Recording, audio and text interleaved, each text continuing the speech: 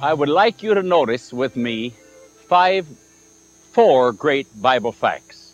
Number one, there are conditions to answered prayer. John chapter 15, verse 7. Number two, there are limits to the things we have a right to pray for. The same chapter and verse, John 15, verse 7. The third fact is, God does not wait for us to fulfill the conditions to answered prayer before He comes to our rescue. John chapter 5, verses 1 to 14. And number four is, every condition to answered prayer that we fulfill is the result of the Lord Himself doing this in our lives for us.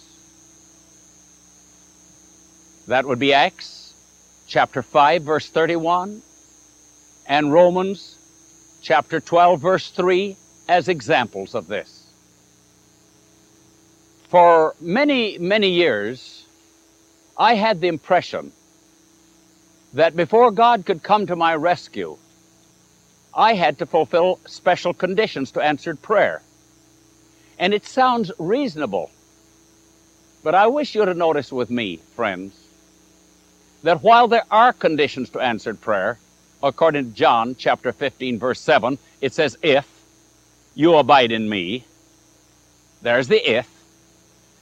Also, and while there are limits to what we can pray for, the same chapter and verse says, if you abide in me and my words abide in you, which means we must limit our requests to what God has promised. Still, God answers through His infinite grace our requests again and again and again, though we're totally undeserving and we failed miserably in fulfilling the conditions. In John chapter 5, verses 1 to 14, we find recorded the story of the man at the pool of Bethesda. Jesus healed him right on the spot. He presented to him no conditions to answered prayer.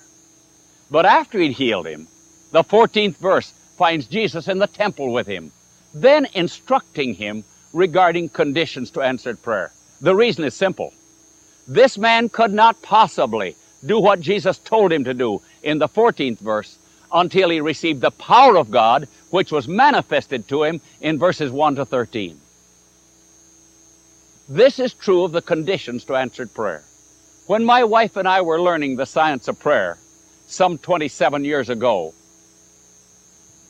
we decided that we would share this wonderful science with people everywhere.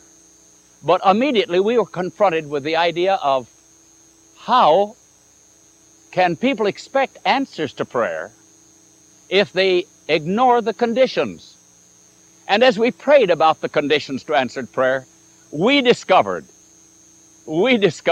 that every condition to answered prayer is a gift from the hand of our wonderful Savior. For instance, people come to us and they say, oh, I don't have the faith to have answers to prayer. Therefore, I haven't fulfilled the condition. They forget that Romans chapter 12, verse 3 says, God has already dealt to us a measure of faith. All we have to do is activate that faith that He's given. And the activation process comes by His power, not ours. Then there are people who say, well, if I regard iniquity in my heart, the Lord will not hear me. I must first repent of cherished iniquity. And as we studied it prayerfully, we came across this very simple promise. Acts chapter 5, verse 31. Him, Christ, hath God exalted with His right hand to be a prince and a savior, for to give repentance. Repentance is not something that we have to work up ourselves. It is a free gift from the hand of our Savior. Aren't you glad for it? Someone said, but look, the Bible says that unless we obey Him, we will not get answers to prayer. My friends, I want you to notice again from John's record, John chapter 5, verses 1 to 14. The man that was healed at the pool of Bethesda had not fulfilled a simple condition except the one of faith, and that was built in. He had not decided not to sin. For verse 14 when Jesus met him in the temple, says, at that time Jesus said, sin no more, lest a worse thing come upon you. Repentance and obedience are gifts from the Lord. You'll find that in this marvelous promise of Ezekiel chapter 36, verses 26 and 27. A new heart also will I give you, and a new spirit will I put within you. I will take away the stony heart out of your flesh. I will give you an heart of flesh. And I will put my spirit within you, and I will cause you to walk in my statutes. Obedience to God is a gift from Him. It is part of His grace. So it is with every single condition to answered prayer. My beloved friends, don't start stumbling over conditions to answered prayer. Just admit to the Lord, as we did, that man is absolutely powerless to fulfill these conditions. It is only as God worketh in you both to will and to do of His good pleasure that we can do this. The fish in this nearby creek, which we have been seeing for an hour or more as we have been filming this special program, could not possibly negotiate the current. He could not possibly swim upstream in his own strength. It is a strength given him of his Creator. You and I cannot possibly fulfill a condition to answered prayer except as our Lord gives us a new heart, takes away the stony heart, gives us the obedience of faith, as it is called in the Bible. So, of all the conditions that we have placed in the lesson sets that we've presented to the public, my friends, every one of them is a gift of God's grace. When you and I feel ourselves to be sinners as we really are, and we say, Lord, how in the world can I fulfill these conditions? Never forget Romans chapter 5, verse 20. Where sin did abound, grace did much more abound. Does sin abound in your life? God says, I will cover this sin. I will cancel the power of sin by my infinite, all-powerful grace. Aren't you thankful for it? Let me give you an example. There was a young man in the church of which I was pastor who was working at a hospital. He had a beautiful wife and 2 lovely children. Working close beside him was a young 19-year-old girl. During their spare time, they joked together, and you've guessed it, it led into familiarity.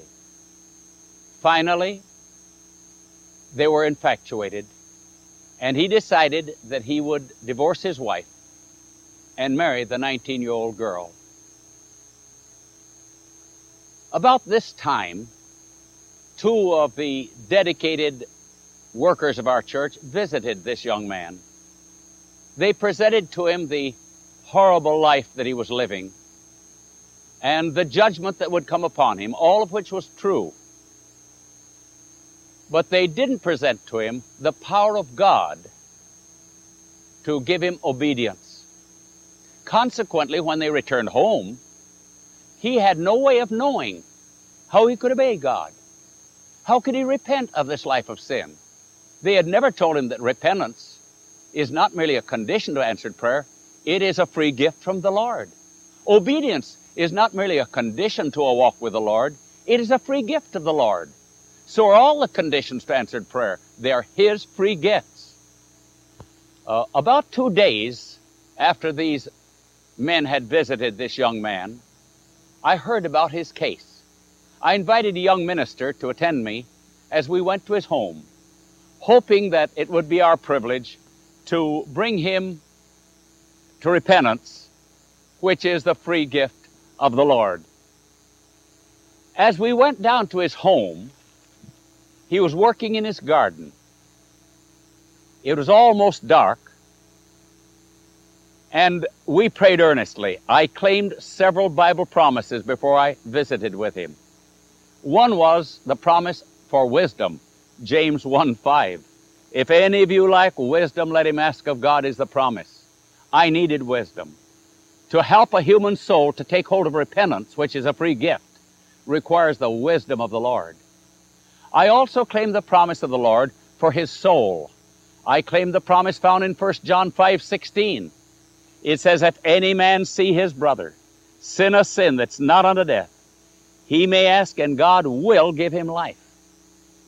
I also claim the promise of Genesis 3:15, where the Lord promises to put a hatred in the human heart for sin in any form. I also claim the promise found in Luke 11:13 for the Holy Spirit. And so the young minister and I visited the young man. He was out working in his garden just in back of the house. As I was saying, the shadows of evening were just beginning to gather. We saw his wife in the kitchen looking out upon us as we were there in the garden with her husband. As we asked, believed, and claimed God's promise for wisdom and for his salvation, the Lord impressed us to approach him kindly. I said, brother, we haven't come to scold you. I wouldn't for the world offend you. But I've been learning of a new kind of prayer. And we have something fabulous to present to you. We want to explain to you how the Lord will help you to completely fall out of love with that young woman and give you a happy home again. And I had no sooner than finished that statement than the young man looked at me and he said, Pastor, no, you're not offending me. I know you're coming to see me because of your concern and of your love for me. But Pastor, to be perfectly frank with you, just like you've been frank with me, I don't want to fall out of love with a young lady. At that instant, I didn't know what to do. I didn't know what to say. So I darted a prayer to heaven again for wisdom. And the Lord darted into my mind the promise found in Philippians 2:13. It is God that worketh in you both to will and to do of his good pleasure. How could this young man ever make it against the current of evil? How could he ever desire to be set free? Unless the Lord worked in him as he did in that salmon. And so I darted a prayer to God saying, Lord, you've promised to work in him both to will and to do of your good pleasure.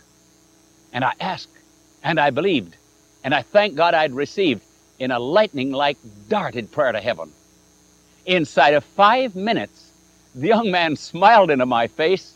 He said, you know, something has happened. I am willing to break up. But he said, I'm going to be honest with you. The young lady will never break up. I said, why do you say that? He said, because I had intimated to her after the men came to see me the other day. I had intimated that perhaps we should break up.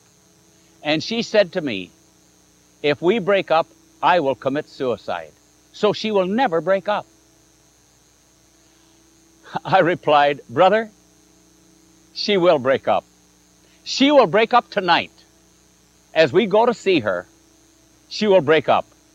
Now, I would like to say parenthetically, friends, that I had placed a deadline on the answer. I've only done that, to my knowledge, 5 times in 50 years in the ministry. So it is not something that you and I have a right to do, except the Holy Spirit impresses us specifically to do it. He impressed me that night specifically to set a special deadline. I said, we'll go down to see her. She was living about 15 miles away. She will break up. He said, how in the world do you dare to say that? I said, you know why I dare to say it?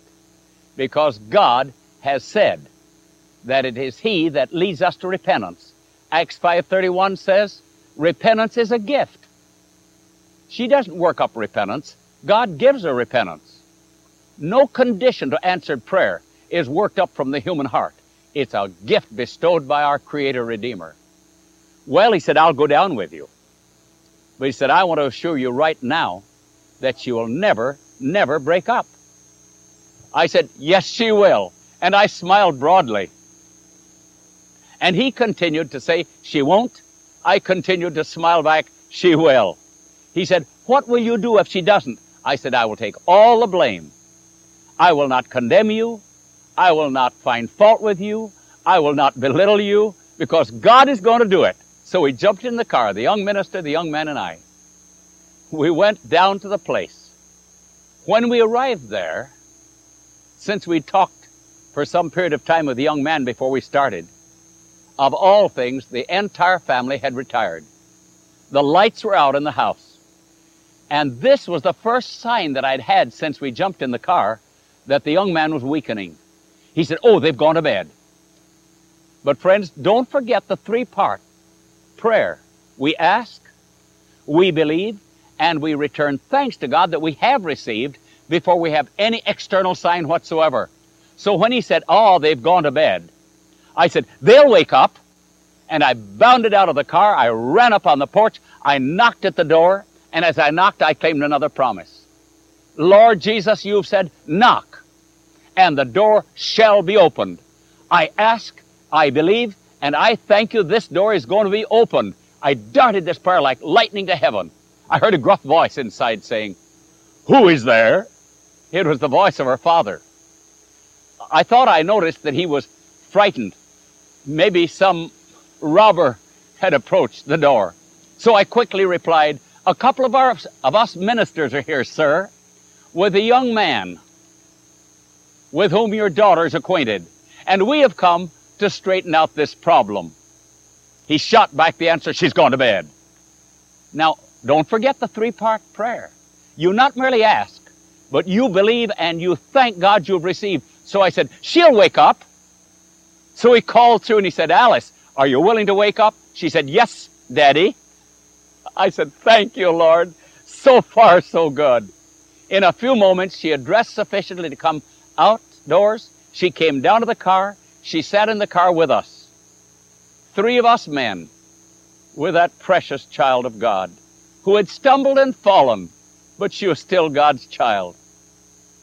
And then again, I darted a prayer to heaven, claiming those promises that God would not merely bring repentance, He'd put a hatred for that sin in their lives, and He would save them.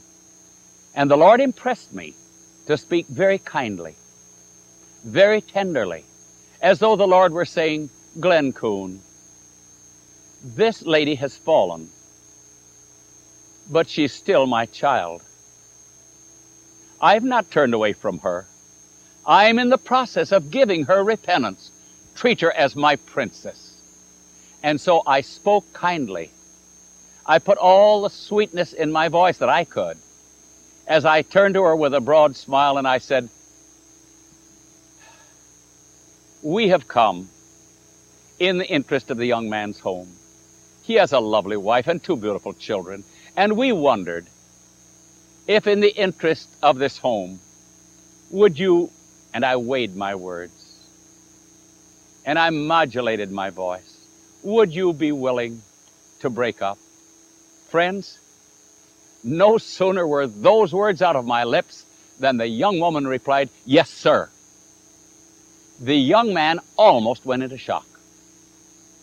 As I turned in his direction, if my memory serves me correctly, his mouth opened like a trap door. And if I looked in the direction of the young ministers, I think I did, his mouth opened. I believe if they had looked in my direction, they'd have seen a look of astonishment on my countenance. The answer had come so rapidly that we could hardly credit it. And so I turned to her and I said, "Tell me, you've said this so quickly. When did you make this decision?" She said, "I made this decision before you ever arrived." "You did? When did you make this decision?" "Oh," she said, "maybe an hour or so ago." She said, "A very strong impression came upon me suddenly. You break up. I'll give you the strength to break up. I'll give you the power to quit this sin." And she said, I turned and I looked up in the face of my Lord and I said, "Lord, thank you for giving me the power to break up. I shall do it by your grace." This was an hour or so before you ever arrived. In my heart, I was saying, praise the Lord. God gave her repentance. God gave her hatred for sin. These are conditions to answered prayer, but these are God's precious gifts. We don't work up the fulfillment of conditions. If we could, it would be legalism. we could work our way into heaven without a Savior. So, my dear friends, you don't have to think in terms of, I must fulfill the conditions. God in me will do it. It is God that worketh in you, both to will and to do of His good pleasure. Again, I think of that salmon. It thrilled my soul as I saw his splash in this nearby creek as he was negotiating the current that was against him. But friends, I praise the Lord as that young woman negotiated the power of evil against her as she moved onward and forward. And even the young man began to weaken. And he said, I've loved you for a long while. Think of how she faced the current. She said, but we're through. He said, but it's been sincere. She said, I know it, but we're through. He said, if you ever need me, let me know. She didn't need him. So we prayed and thanked the Lord. She got out of the car, and he said, let's go up to the house. They rushed up to the house, and he tried then to convince her not to break up. Talk about the current that was opposed to her. Talk about the power of God that worked in her, both to will and to do. He came back to the car and he said, she has decided. All of us started back home. On the way home, I just almost smothered him with the promises of God. God is working in you and her, brother. You're going to be a tremendous soul winner, brother. For it is God that works in you both to will and to do of His good pleasure. When we arrived at home, he went in the other room, called his wife from her sleep. She came out in the front room. We knelt together. We dedicated the home to the Lord. There was established a happy home. Sometime later, my wife and I started our traveling ministry. And one day we received a long-distance call from this young man. Pastor Coon, in your travels, will you be coming anywhere near our church? I said, I don't have it on the itinerary. Why are you asking? Well, he said, I'm now the youth leader of the church, and I would so love to have you speak to our young people. My friends, it seemed like my heart almost leaped out of my chest. Here was a young man who had been used by Satan. He had gone downstream by the current of evil. And then the Lord came along and fulfilled His promises and made him a power for good in the service of Jesus Christ. Friends, what the Lord Jesus Christ did for that young man and that young lady, He will do for you and for me. For God is no respecter of persons. This media was brought to you by Audioverse, a website dedicated to spreading God's Word through free sermon audio and much more. If you would like to know more about Audioverse, or if you would like to listen to more sermons, please visit www.audioverse.org.